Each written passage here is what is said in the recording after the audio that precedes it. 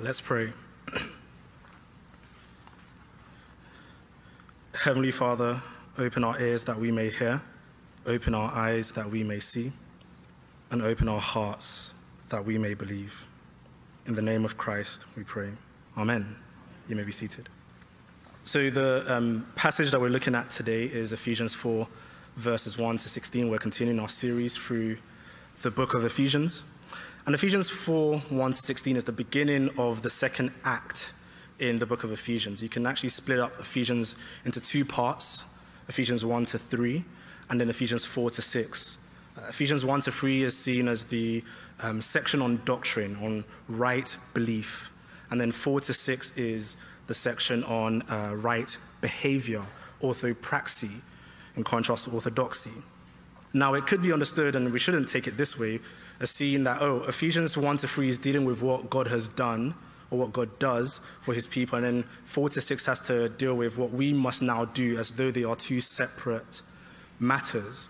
It's actually more accurate to see the entire book as chapter 1 to 3, dealing with what God has done for us, and then 4 to 6 as what God does through us. And so when we come to this section, the beginning section of Act 2 of the Christian life, where does Paul start when he wants to deal with the Christian life? He starts with Christian unity. Now, it doesn't take much convincing to prove that we live in a divided age and that Christian unity and the topic of unity is deeply important for us. In the midst of preparing for this sermon this week, I glanced through the LA Times front page a couple of times. And you know what the most consistent theme was throughout this entire week? Division. At some point, somewhere, if it's not division in the state senate over the recall election, it's division over the pandemic and how school districts have to wrestle with mask mandates. There's division in the federal government about how the removal from Afghanistan was handled. There's division over social justice. There's division everywhere, even when it comes to managing wildfires, right? We have divided opinions on how that's to be managed. But we might think, in seeing that, okay, yes, division exists and unity is a vitally important topic to be discussed, we might think, I already know where this is going to go, right? It's going to be a quick sort of statement about how we're divided, we need to get along, and let's sing Kumbaya at Crystal Cove this evening, watching the sunset. But Paul is actually going to do a lot more than simply say we need to get along. I mean, and he does hint to that. He's going to tie the matter of Christian unity to another vitally important issue, and that is our personal maturity and our Christian growth. Paul's vision of Christian unity is inseparable from his vision of your maturity and your growth. He's saying if you really want to understand what it takes to experience true personal transformation, we've got to talk about Christian unity. And if you want to talk about Christian unity, we've got to talk about your maturity. They're inseparable and they're connected. So the three things that Paul shows us in this passage are, first of all, the unity that we maintain. Secondly, the diversity that it requires. And thirdly, the maturity that it produces. The unity we maintain, the diversity it requires, and the maturity it produces. So first of all, the unity we maintain. Verse 1, I urge you to live a life worthy of the calling you have received. Paul says this is urgent, that we have to live into the calling that has been given to us. It is not something we've created for ourselves, but because of the grace that God has given to us, chapter 1 to 3, we now have to live in accordance with that calling.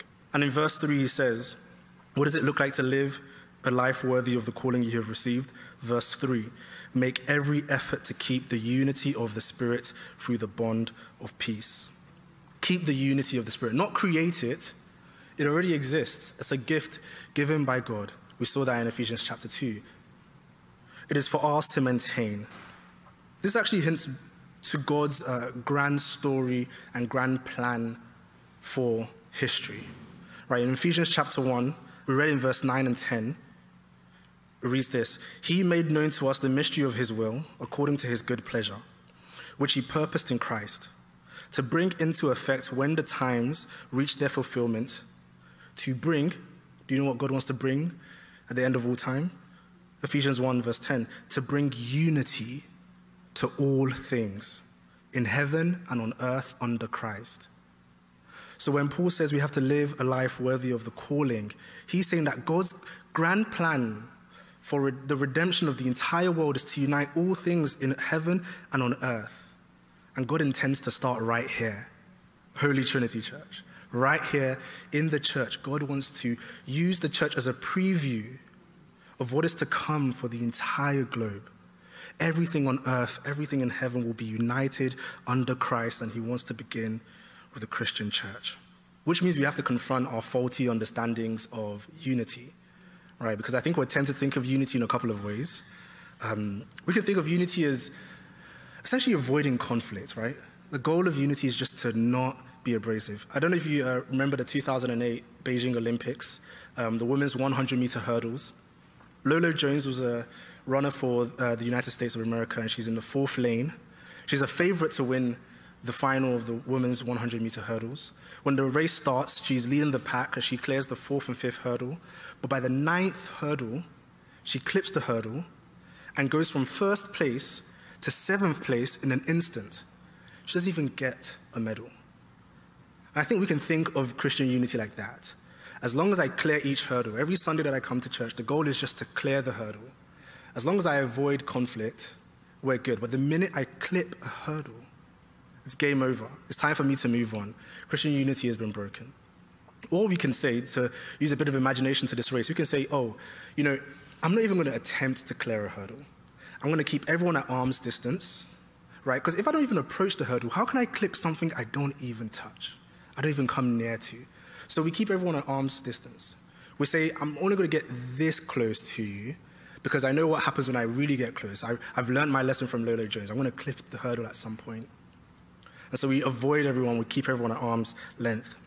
We're also tempted to see Christian unity as, I'm just going to raise the height or lower the height of the hurdle as low as possible. Pursue sameness. The more I overlap with the people around me, the less likelihood that I'm going to enter conflict, right? Because if the height of the hurdle was really low, how do you clip something that's not even higher than your foot? Right? So we look for sameness, we pursue sameness as though that's going to be the solution to Christian unity. All of those approaches assume that Christian unity is about avoiding conflict.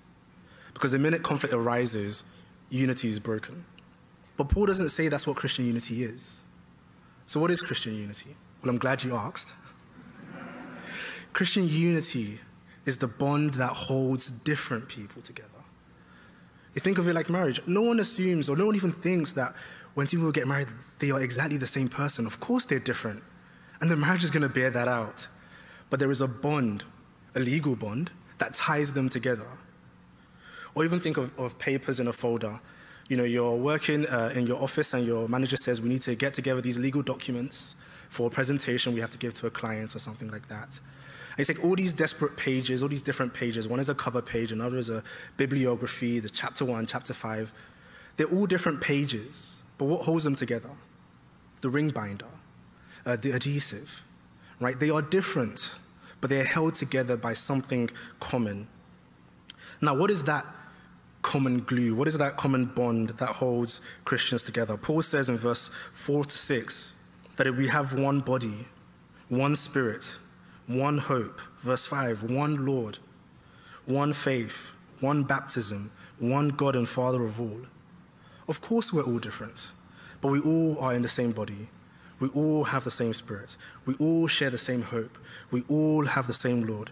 We all believe in the same faith, and we all have received the same baptism because we are all under the same God and Father of all.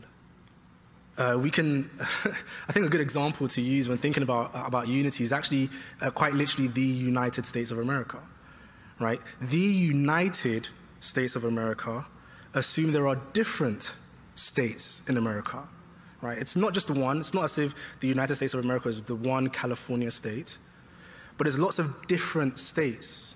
And when those different states come under one federal government, they're united, even though they don't get along. Most of the time, they don't get along. They are united because they share the same government, the same federal government, and we have the same Lord. So yes, we're all different, but we share a common faith. We share a common baptism. We share a common Lord. And so I think it's really, ingenious that Paul in verse 2 talks about the virtues, because he recognizes that, yes, there are differences, and we have a common bond, but because there are differences, yes, there are times where we will have conflict. Remember, unity is not the absence of conflict, so conflict can exist in unified bodies.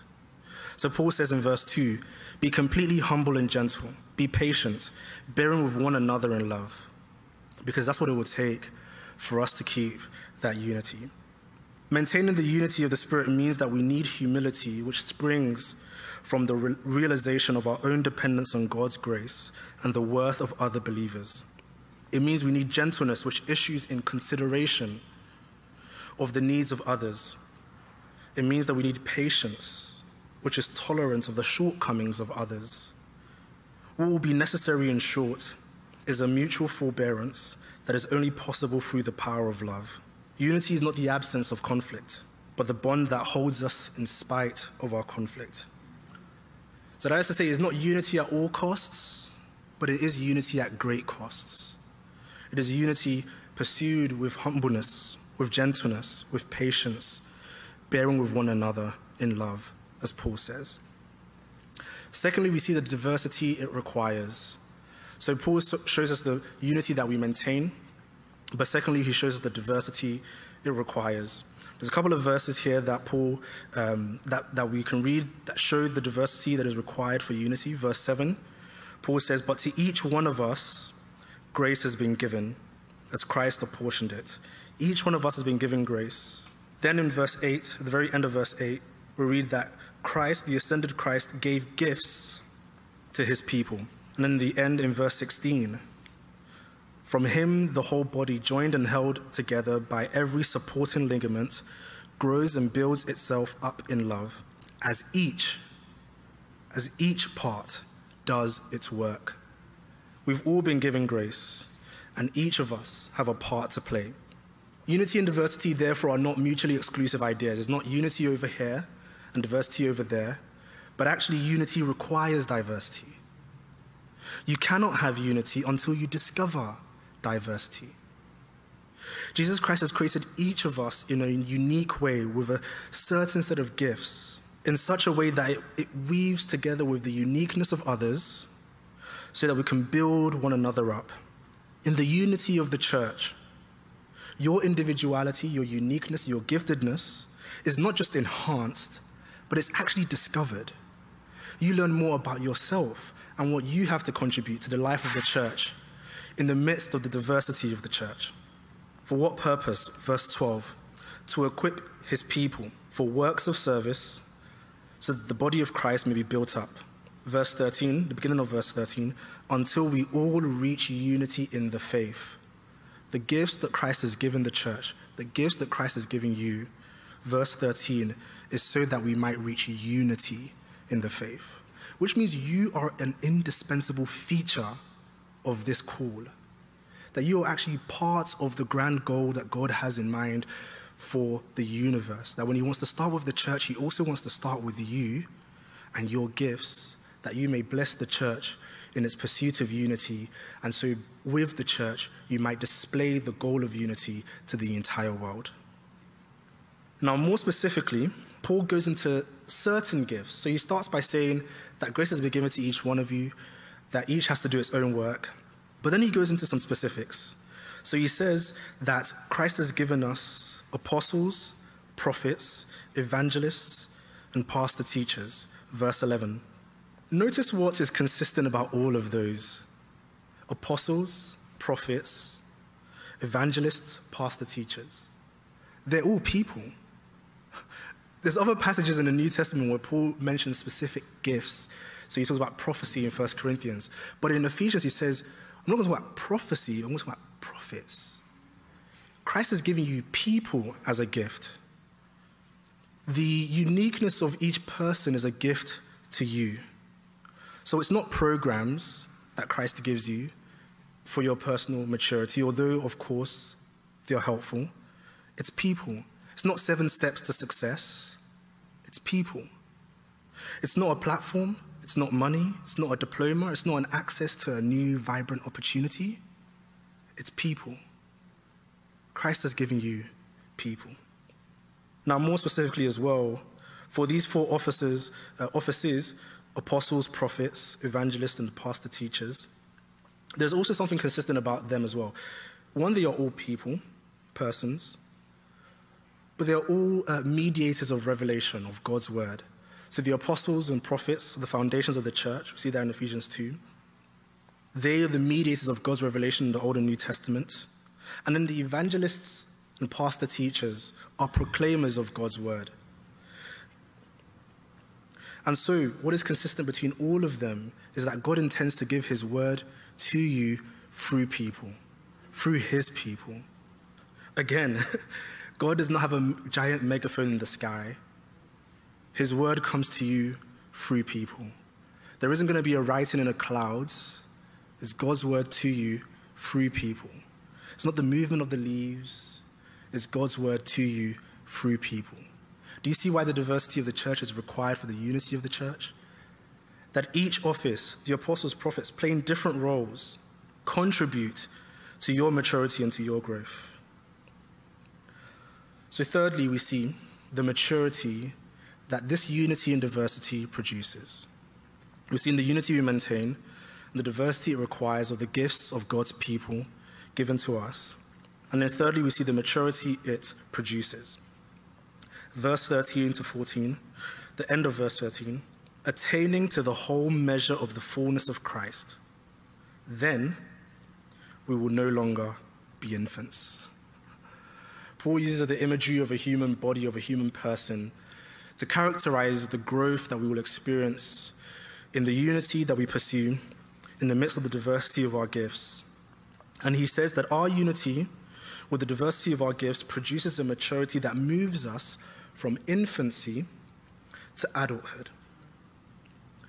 Right? So when he speaks about this infancy, he says that we will no longer be tossed back and forth by the waves, blown here and there, by every wind of teaching, and by the cunning and craftiness of people and their deceitful schemes. He says that we will no longer be rootless. We will no longer have instability. We will no longer have a lack of direction. We will no longer be susceptible to manipulation and error when we grow up in maturity. We will move from a self-centeredness that characterizes infancy to an other-centeredness that characterizes adulthood. That we will be grounded, stable, rooted, with a clear sense of direction. And when Paul wants to give us a picture of that maturity, what exactly does it look like to be mature in the faith? Paul can think of no better example than Christ himself. And so he says, until we attain the whole measure of the fullness of Christ. Now, the listeners would have had, as a backdrop, Greek philosophic discussions about the ideal ruler. The ideal ruler. So, for example, Aristotle writes to Alexander the Great and says to Alexander the Great, you must be a virtuous person. Virtue is really important to Aristotle. And you know why he says that? He says, the people, your subjects, are going to model their lives after you. Isocrates says that the best kind of legislation, the best kind of laws, are those laws that mirror the lives of the rulers. Isocrates then says to Democritus, you should model yourself according to the kings and rulers, for theirs is a virtuous life that you have to live into. So when Paul says that we should attain to the whole measure of the fullness of Christ, Paul is saying Christ is the ideal ruler. Christ is the ideal king. And his is the picture of full and complete maturity. And Paul almost says Christ is the true adult of humanity. And if you want to know what adulthood and maturity looks like, the ultimate picture is Jesus Christ himself. I'll conclude with this. How do we begin to walk in that unity? How do we begin to walk in the unity in the midst of the diversity of the gifts that we all contribute to the life of the church as we pursue maturity and Christian growth? Well, look with me in verse 15. It reads, instead, speaking the truth in love, we will grow to become in every respect the mature body of him who is the head, that is Christ. Paul describes Christ as the head of the church. Now, he's not just using the imagery of the body and saying Christ is the head, but he's actually talking about Christ as the source of the church. So Christ is not just the goal of our Christian maturity, Christ is the source of our Christian maturity. So when we think about what it means to walk in unity, to pursue unity in the midst of our diversity, Paul says Christ is not just the goal, Christ is the source. It was Christ who broke the bonds of division in his body so that we would walk in the bonds of peace. In Christ, we can begin to walk in unity.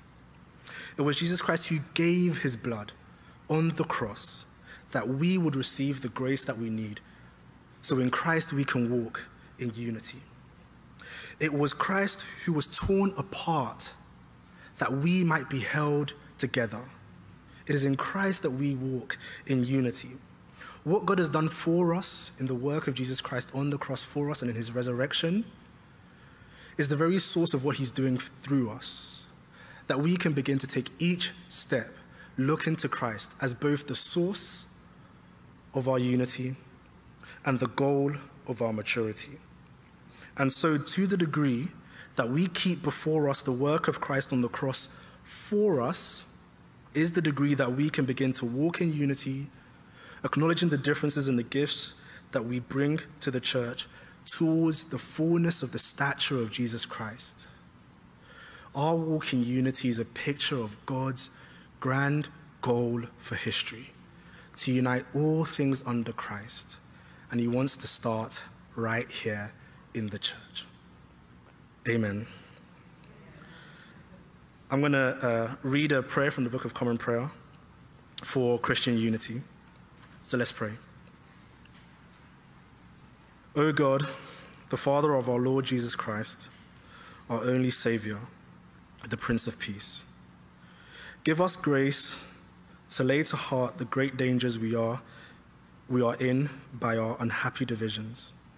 Take away all hatred and prejudice, and whatsoever else may hinder us from godly union and concord, that as there is but one body and one Spirit, and one hope of our calling, one Lord, one faith, one baptism, one God and Father of us all, so we may be all of one heart and of one soul, united in one holy bond of truth and peace, of faith and charity, and may with one mind and one mouth glorify you. Through Jesus Christ our Lord. Amen.